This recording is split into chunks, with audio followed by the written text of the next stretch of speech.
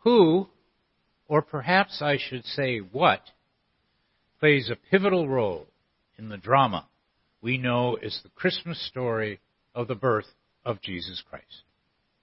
Matthew tells us that it is one of them who brought the announcement of the upcoming birth to Joseph. Luke tells us that it was one of them who brought the announcement of the upcoming birth to Mary. And in our first scriptural passage from Luke today, it again tells us that it was a host of them that brought the birth announcement to the shepherds.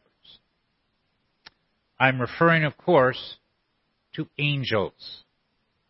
Their role in the story of the birth of Jesus has practically been immortalized by Christmas carol writers. Think of the carols we've sung this time of year, some of which we will hear today. Angels we have heard on high. The first Noel, the angels did say, hark, the herald angels sing. To hear the carol writers say it, the angels had a lot to talk about concerning Christmas. And biblically speaking, those carol writers are right. We may not have realized, but it is principally from angels that we learn the significance of the birth of Jesus. But why should we care what the angels say about that birth? What is it about them that makes them reliable sources to listen to? The Bible tells us that they play an important role in the communications God has with us. They are frequently referred to as angels of God. They have been described as messengers from God. Therefore, what they say or they do comes directly from God. In today's first passage, the birth announcement was stated by an angel who declared to us what is important to know about the birth of Jesus. I'm bringing you good news of great joy for all the people. But who needs good news of great joy? The answer is obvious. All of us do. Each and every one of us do. Especially in this time of pandemic, caused disruption, isolation, illness, and loss. The news of great joy was needed long before this pandemic by those who are discriminated against, cast out of society, displaced because of politics, war, and violence. They did need, and they still need, the news of great joy. Based on personal experience, I believe there are people in our lives that are angels to us. They don't have to say anything to us. Just their presence brings us good news. We all are surrounded by angels, and the way they treat us and speak to us brings us good news. So the question becomes, who in our lives needs an angel? Look, all of us do.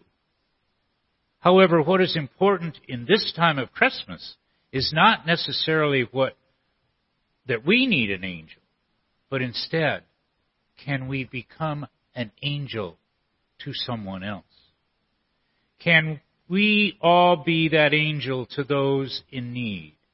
Certainly the homeless, the unemployed, the depressed, the anxious, and the homebound, and the lonely, and so many more need an angel with good news.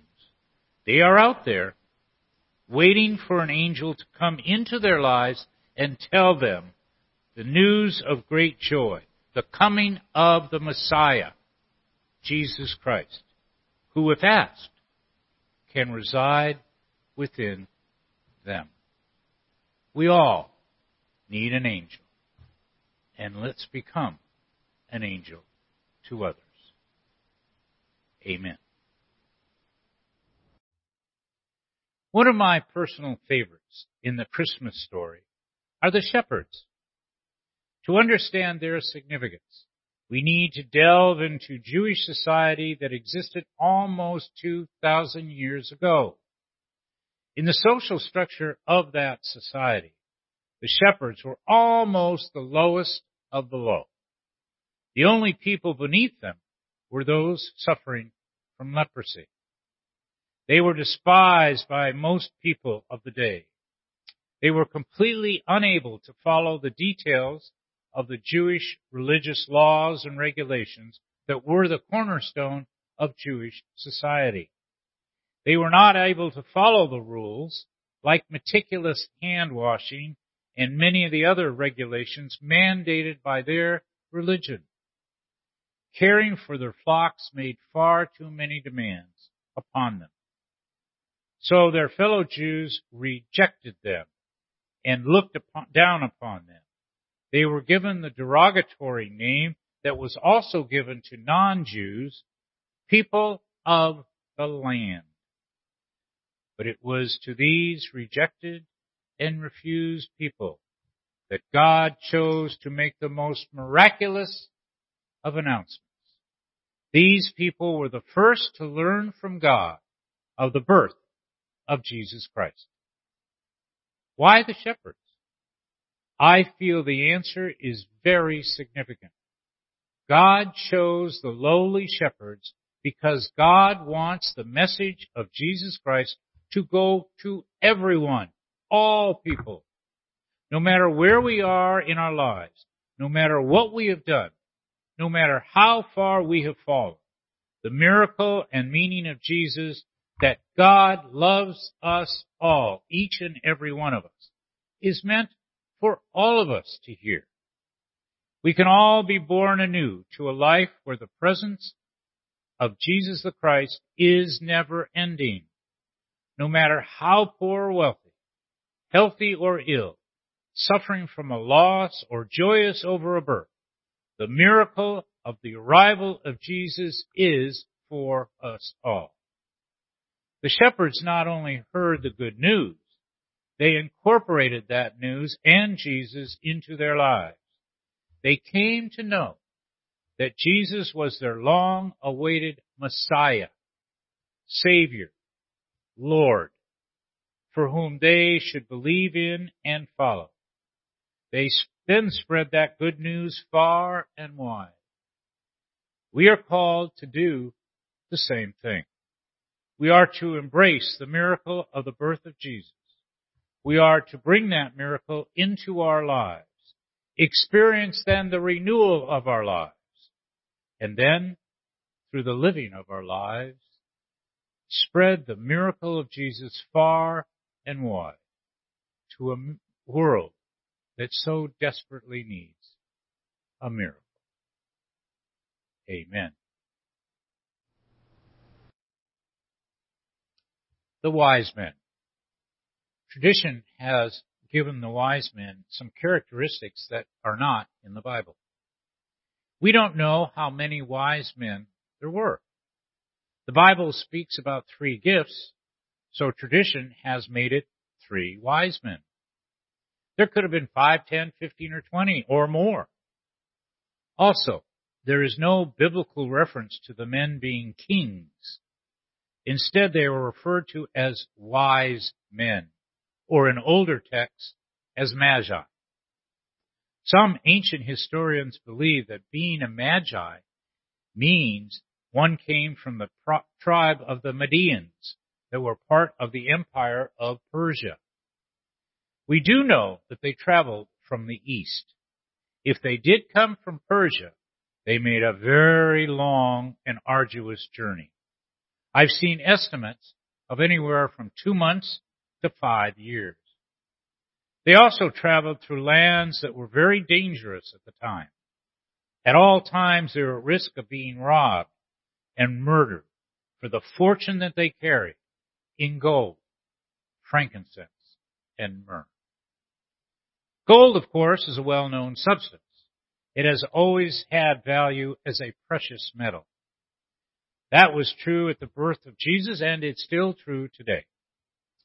Frankincense is a type of perfume used as incense at religious services and it sets off a soothing aroma. It is a resin or sap from a tree. Myrrh is also a sap from a tree, but it is used as an anointing oil in the coronation ceremony of kings, queens, and other royalty. All three were known to be gifts of honor and status. They reflect what the wise men thought of the baby they found in Bethlehem. The giving of gifts to Jesus is not limited to the three wise men. That may have been the basis for Paul's description of how we have all been given gifts to be given in the name of Jesus Christ in our service to God. At Romans 12, verses 4 through 8, it is written, "So we who are many are one body in Christ, and individually we are members of one another. We have gifts that differ according to the grace given to us. Prophecy in proportion to faith, ministry in ministering, the teacher in teaching, the exhorter in exhortation, the giver in generosity, the leader in diligence, the compassionate in cheerfulness." Perhaps that is the meaning of the gifts of the three wise men. They give of themselves to Jesus, just as we are called to do the same. We may not have gold, frankincense, or myrrh, but we all have been given many gifts by which we have been blessed, that we are to share with others in the name of Jesus Christ in our service to God. May we do so today. Amen.